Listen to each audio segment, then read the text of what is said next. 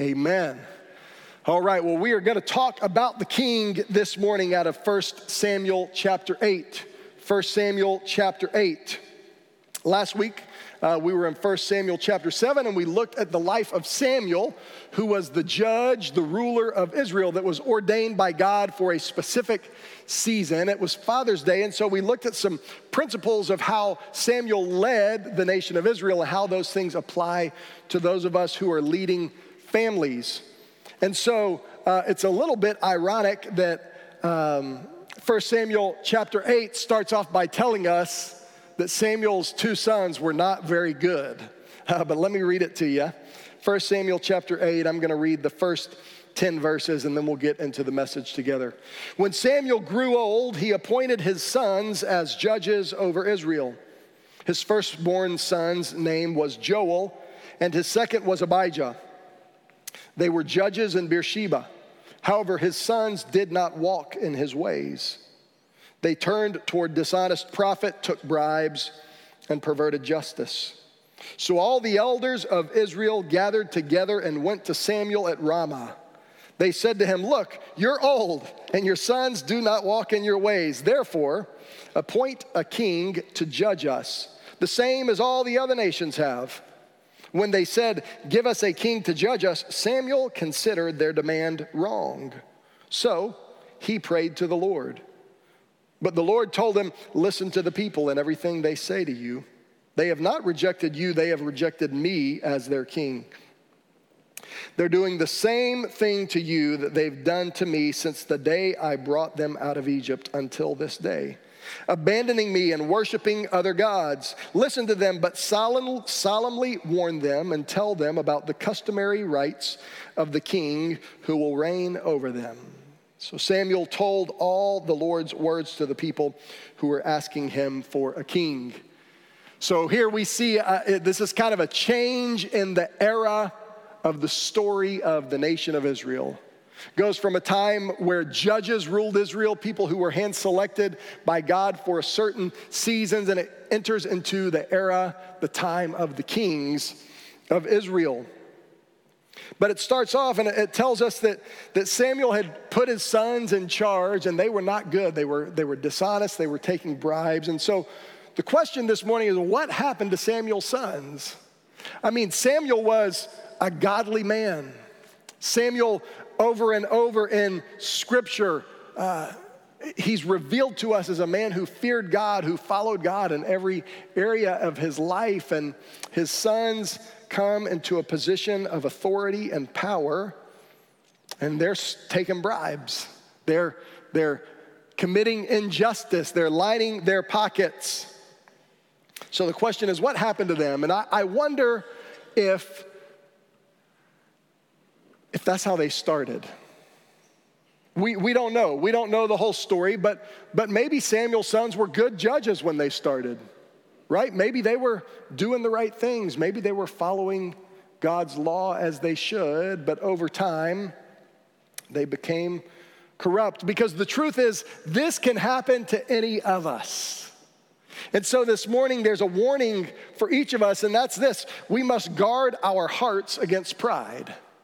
We must guard our hearts against pride. Book of 1 Corinthians says, "Don't be deceived. Bad company corrupts good character." We've seen this time and time again, right? When you get a little bit of power, there's a saying that says power corrupts, and absolute power absolutely corrupts. We've all seen this. We've all seen people who power goes to their heads. Maybe you're thinking of somebody right now. Don't say it out loud. But we've all seen it, right? When everybody laughs at your jokes, even when they're really, really bad jokes, because you're the most powerful person in the room and you walk in and everybody swoons. Man, we have to guard ourselves against that. We have to guard ourselves against pride. We have to guard our heart. The book of Proverbs tells us, above all else, guard your heart, because it's the source, the wellspring of life. We have to guard our heart Against pride, Scripture tells us God resists the proud, but gives grace upon grace upon grace to the humble. And Samuel's sons, at some point in their life, whether it was when they were young men or whether it was after they had been on the job for a few years, something happened to them. They began to listen to the voices of the people around them that said, hey, let's make a deal. Right? It probably started off just with little cutting corners, just in a subtle way.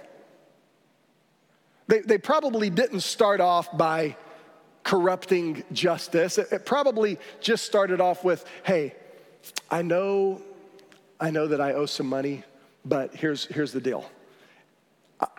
If you'll cut my rate in half, I'll give you half of it. I mean, it's a win-win situation. Right? It probably just started off with little, it's not hurting anybody. Nobody will know. Nobody will ever find out. And over time, they begin to compromise the truth until the point that they're corrupt rulers.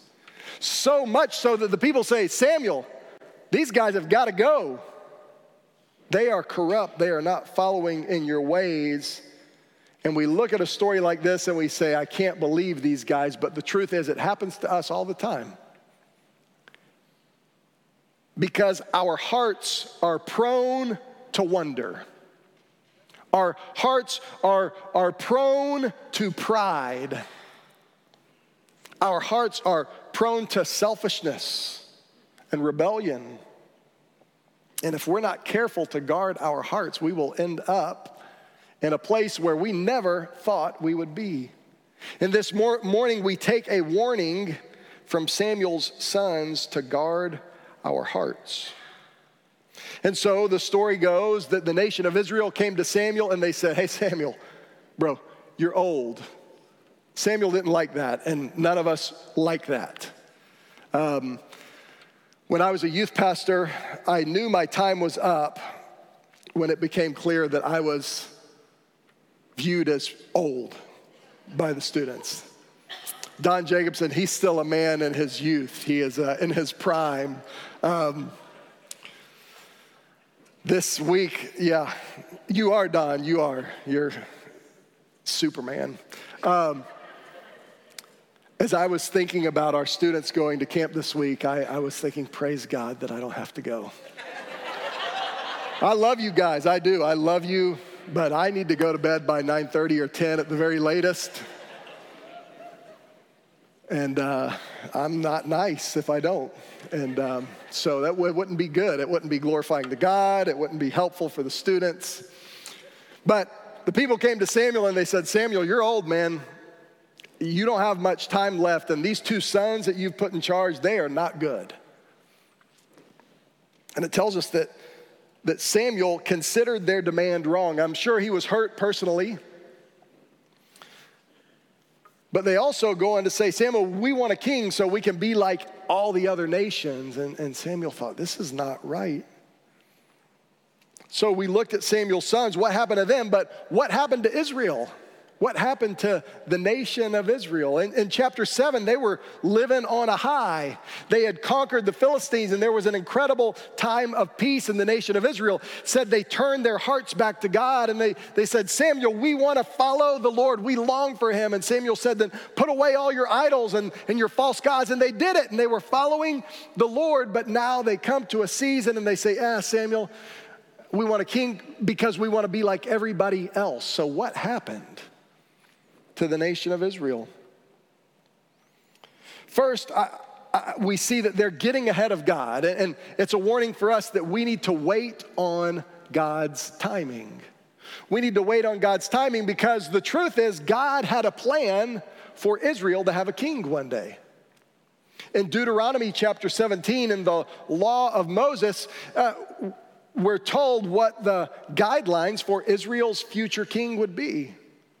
God has a plan for Israel to have a king one day. It's part of God's design for this nation of Israel. But it wasn't time for the king yet.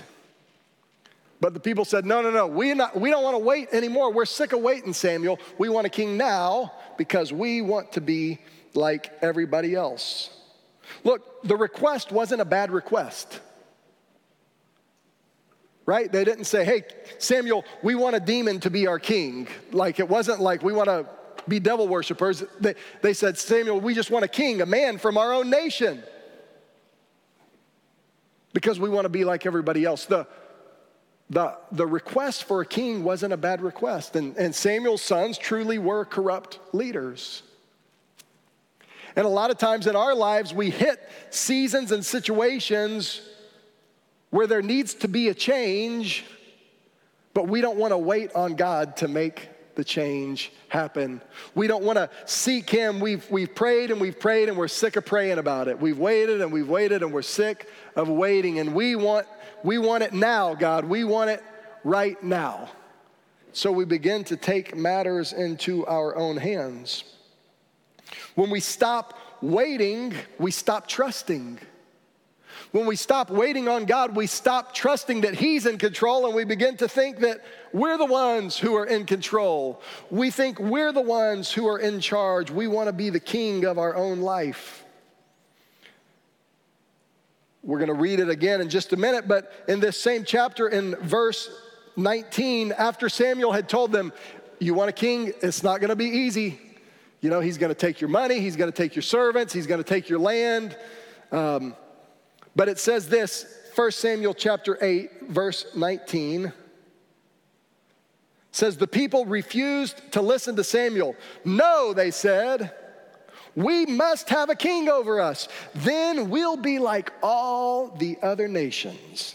Our king will judge us. He will go out before us, and he will fight our battles. Did you hear that? They want a king who will go before them, who will judge them, who will fight their battles.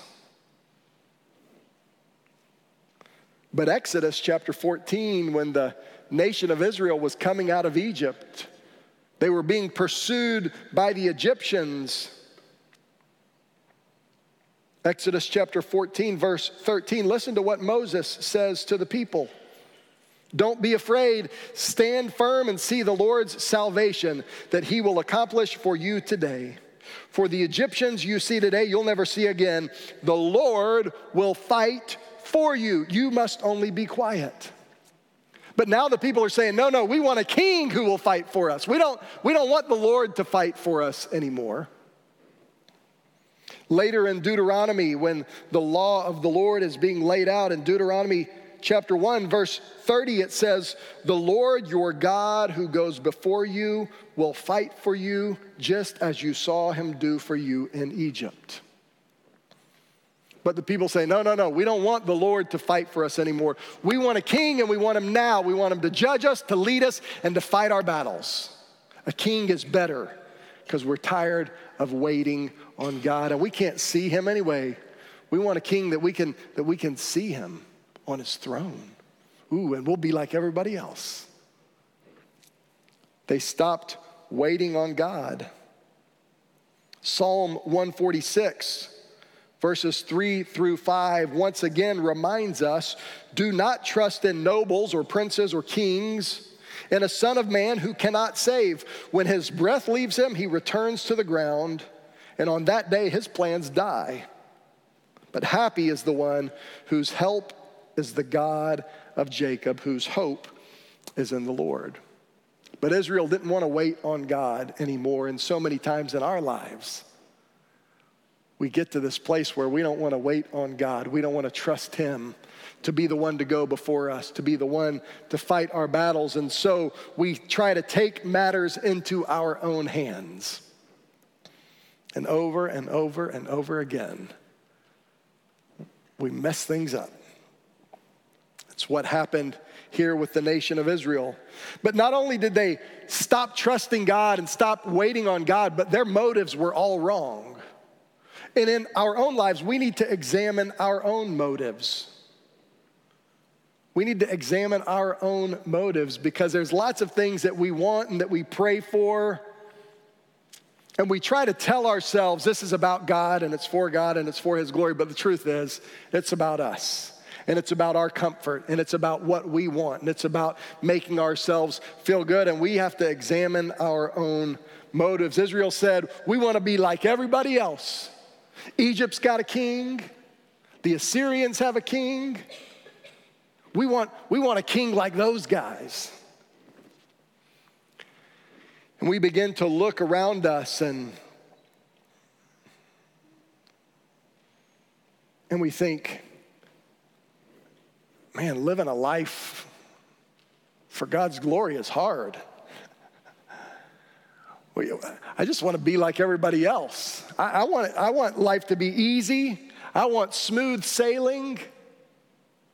So let me just fit in. Let me just go along and get along. Let me just do what everybody else is doing. And that's what the nation of Israel said. We want to be like everybody else.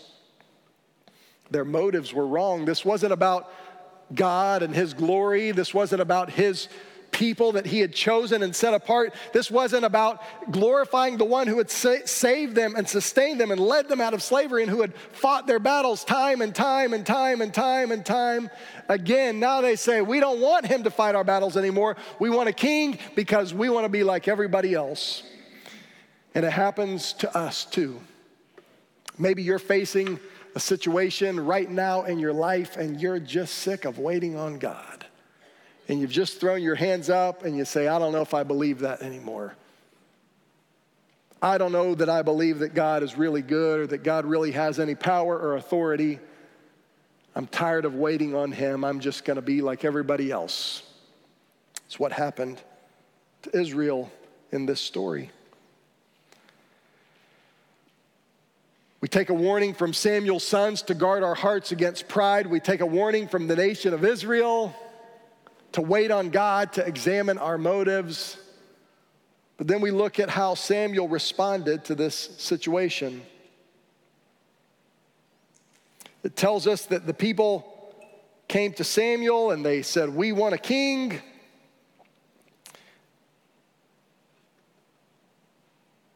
And in verse 10, in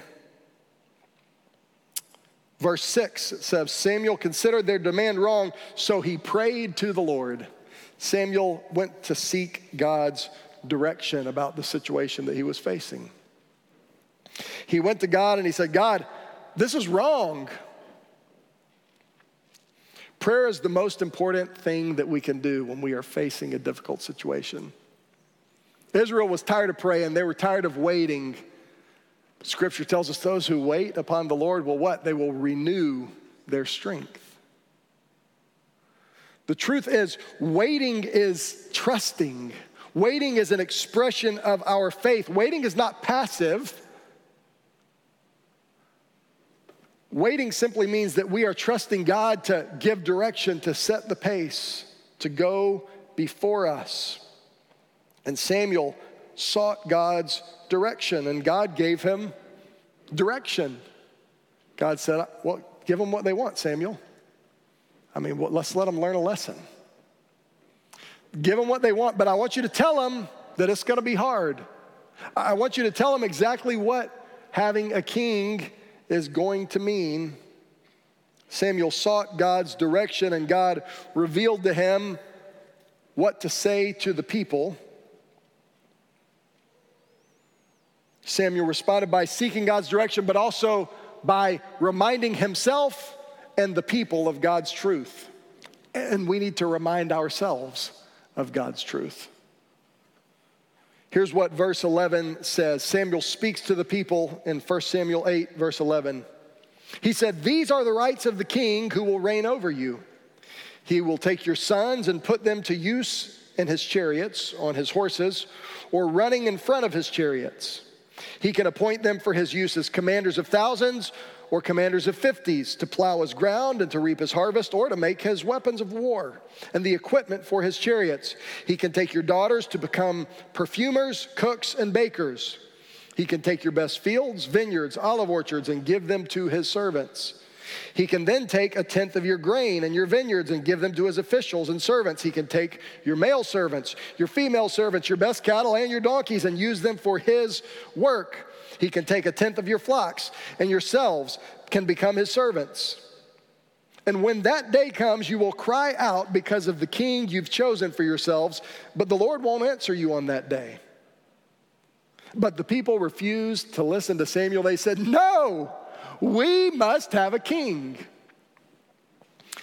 Listen, church, Samuel is giving the people the truth of God, a warning from God, and we need to be in God's word to remind ourselves of the truth.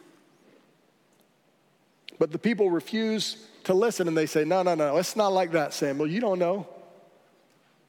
It's not going to be like that for us. We're going to get a good king. And all our wildest dreams are going to come true, Samuel. I read about it in a meme online. There was this Taylor Swift song, and it told me if I just followed my heart, that it would be great. Everything would be awesome.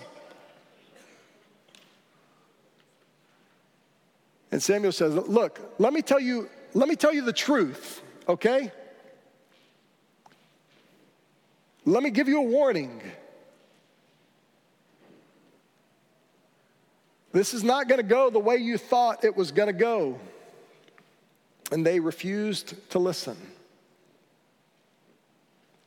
We need to remind ourselves of God's truth, but not just remind ourselves, then we need to listen. The book of James, I referenced James a minute ago where James says God doesn't answer your prayers because you pray with bad motives. But the book of James chapter 1 tells us that we can't just be hearers of the word, but we must also be doers. And I love the example he gives. He says, if you listen and don't do, you're like somebody who looks in a mirror and then doesn't do anything about what they see. That's the Dustin Janney paraphrase. In other words, you look in the mirror and you're looking sloppy, you got stuff, you got toothpaste on your cheek and your hair is all messed up, and you're like, okay, cool. And you just go about your day. No, fix yourself. That's what James is talking about. He says, when you read God's word and God's word gives you clear instruction and warning and you're like, maybe not. Then you're like somebody who looks in a mirror and sees a mess and just walks and doesn't do anything about it. Samuel warns people God's truth. So many times we hear God's truth and we hear his warnings and we do it our way anyway, and then we say, God, why did you let this happen? The good news is grace upon grace upon grace. He covers us with grace upon grace upon grace. And there's grace for our mistakes. But there's also consequences. We need to listen to God's warning, his truth, his instructions. I told you a minute ago that Deuteronomy chapter 17 gave us the guidelines about what the future king of Israel would look like. And I want to read it to you, and there's something really important at the end of this passage. It starts like this: when you enter the land the Lord your God is giving you, take possession of it, live in it, and you say, I will set a king over me like the nations around me. You are to appoint over you the king the Lord your God chooses. In other words, God will choose a king for you if you'll wait for him. Appoint a king from your brothers. You're not to set a foreigner over you or one who is not of your people. However, he must not acquire many horses for himself or send people back to Egypt to acquire many horses, for the Lord has told you, you are never to go back that way again. He must not acquire many wives for himself so that his heart won't go astray. He must not acquire very large amounts of silver and gold for himself.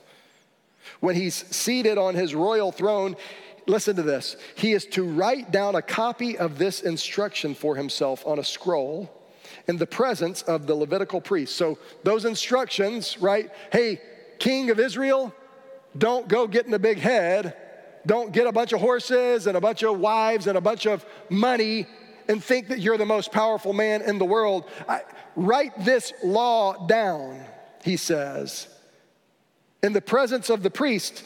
And verse 19 says, this law is to remain with him, and he's to read from it all the days of his life, so that he may learn to fear the Lord his God, to observe all the words of this instruction, and to do these statutes. Then his heart will not be exalted above his countrymen.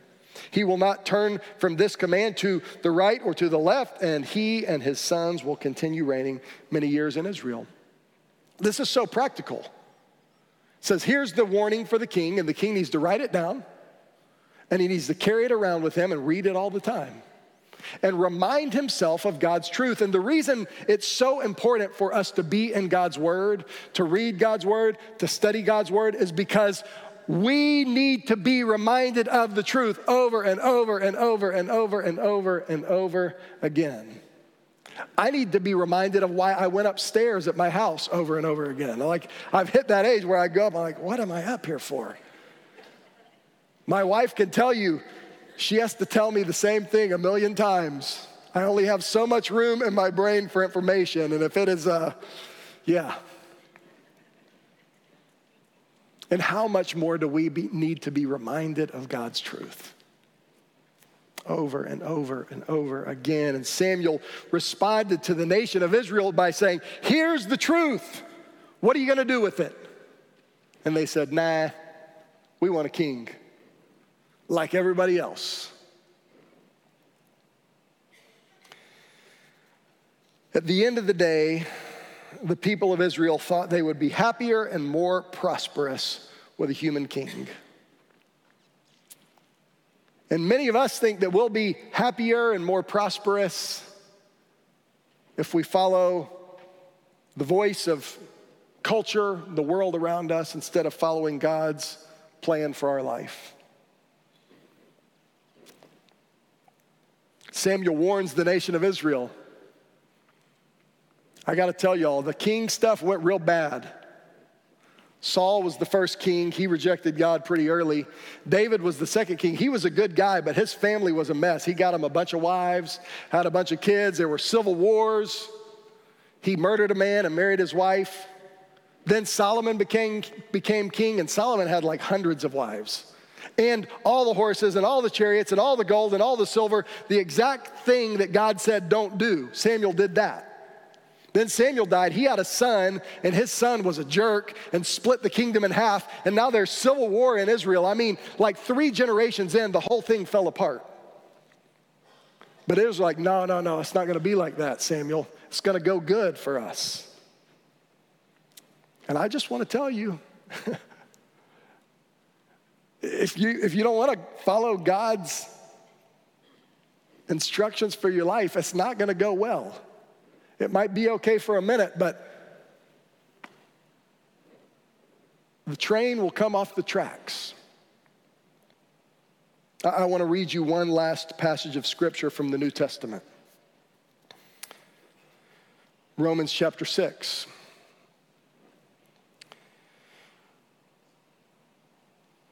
The truth is, each of us have to make a choice. Who is going to be the king of our life?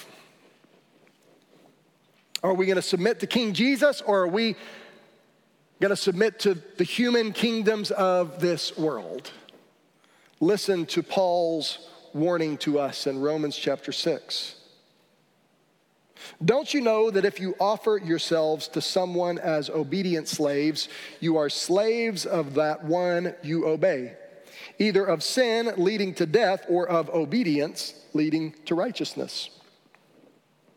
But thank God that although you used to be slaves of sin, you obeyed from the heart that pattern of teaching to which you were handed over, that warning of God. And having been set free from sin, you became enslaved to righteousness. And maybe you're thinking, I don't like this.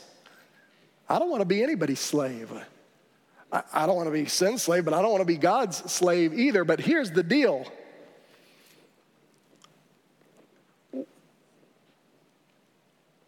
Whatever you serve becomes your master. So you might say, well, I don't serve sin.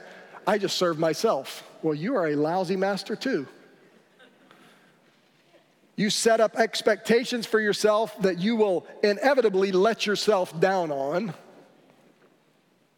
You set up double standards. You're just as lousy a master as anybody else. And you know it to be true. You know how much regret there is in your life. That's because you thought you were in control and you're not.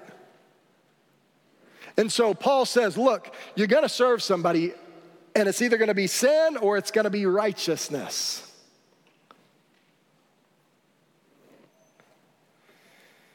Having been set free from sin, you became enslaved to righteousness. You became to serve righteousness. Now, here's the good news. If you're serving the right master, things are good. When Christ is king of your life, doesn't mean things are easy, but I promise things are good. There are consequences of serving sin, and there are rewards that go with serving God. That's why Romans 6 continues that passage I just read you. You're either a slave to sin or a slave to righteousness. Verse 23 says the wages of sin, or the payment for serving as a slave to sin, is death. But the gift of God, the reward of serving God, is eternal life in Christ Jesus our Lord. You see, Jesus is the king who truly fights our battles. Israel was like, no. We want one of those human kings like everybody else that'll go before us, that'll judge us, and that will fight our battles. And if you let a human king, human culture, human wisdom go before you and judge you and fight your battles, you're going to end up disappointed. But if you let the true king, the King of Kings and Lord of Lords, go before you and judge you and fight your battles, then you will not be disappointed, I promise. Because he will go before you. And he fought the ultimate battle. That is the battle against death. And he conquered death and sin and hell and the grave. And we have victory because he fought that battle for us. Nobody else can fight that battle for you. You can fight it on your own, but it will beat you every time. But the King of Kings, he fought that battle for you. And because he fought that battle for us, if we surrender to him, put our faith in him as the king of our life, then when he judges us, we are judged as righteous.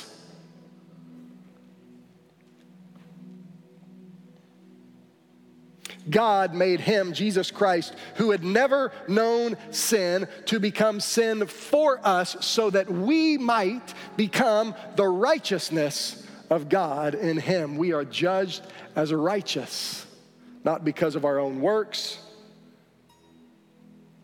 but because Jesus fought our battle. And so this morning, whatever season you're in, maybe you're a believer, a follower of Jesus, and you're just in a season of your life where you're tired of waiting and you want to grab things, take control of the situation. You don't want to wait anymore. I just want to encourage you this morning, wait upon the Lord. Examine your heart, examine your motives. He is good. He will go before you and he will fight your battles.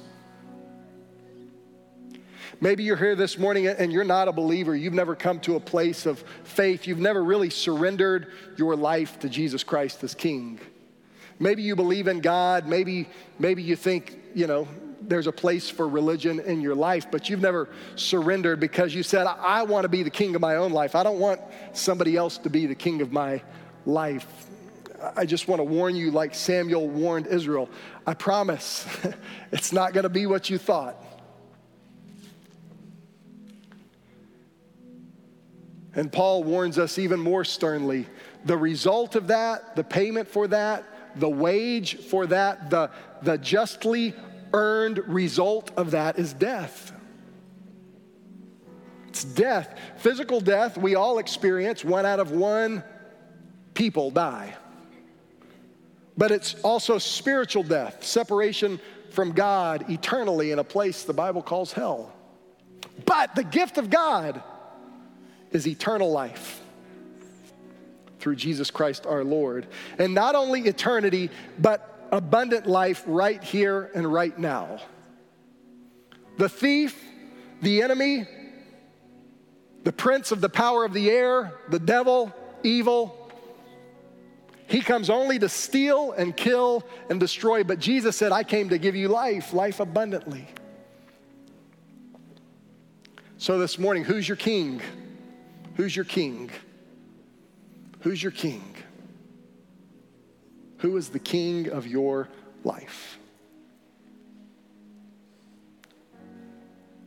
Just a minute, we're going to sing a little bit of that song, The Battle Belongs to the Lord. It's a good song to respond to this message this morning.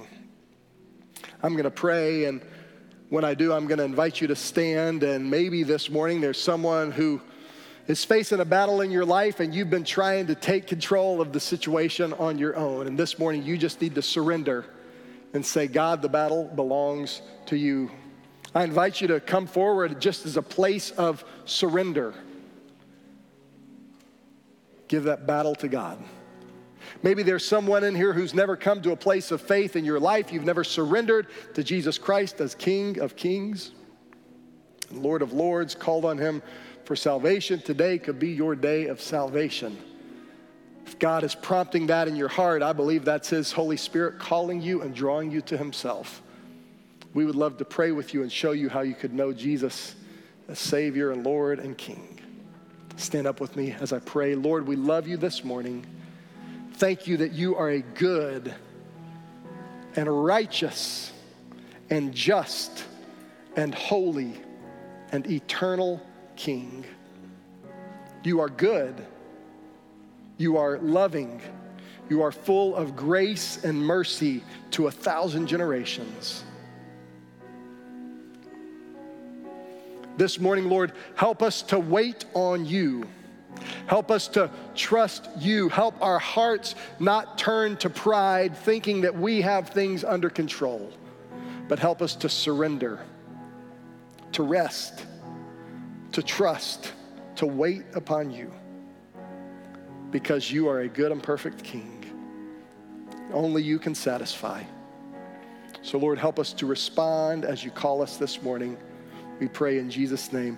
Amen. As God is prompting you, I invite you to respond.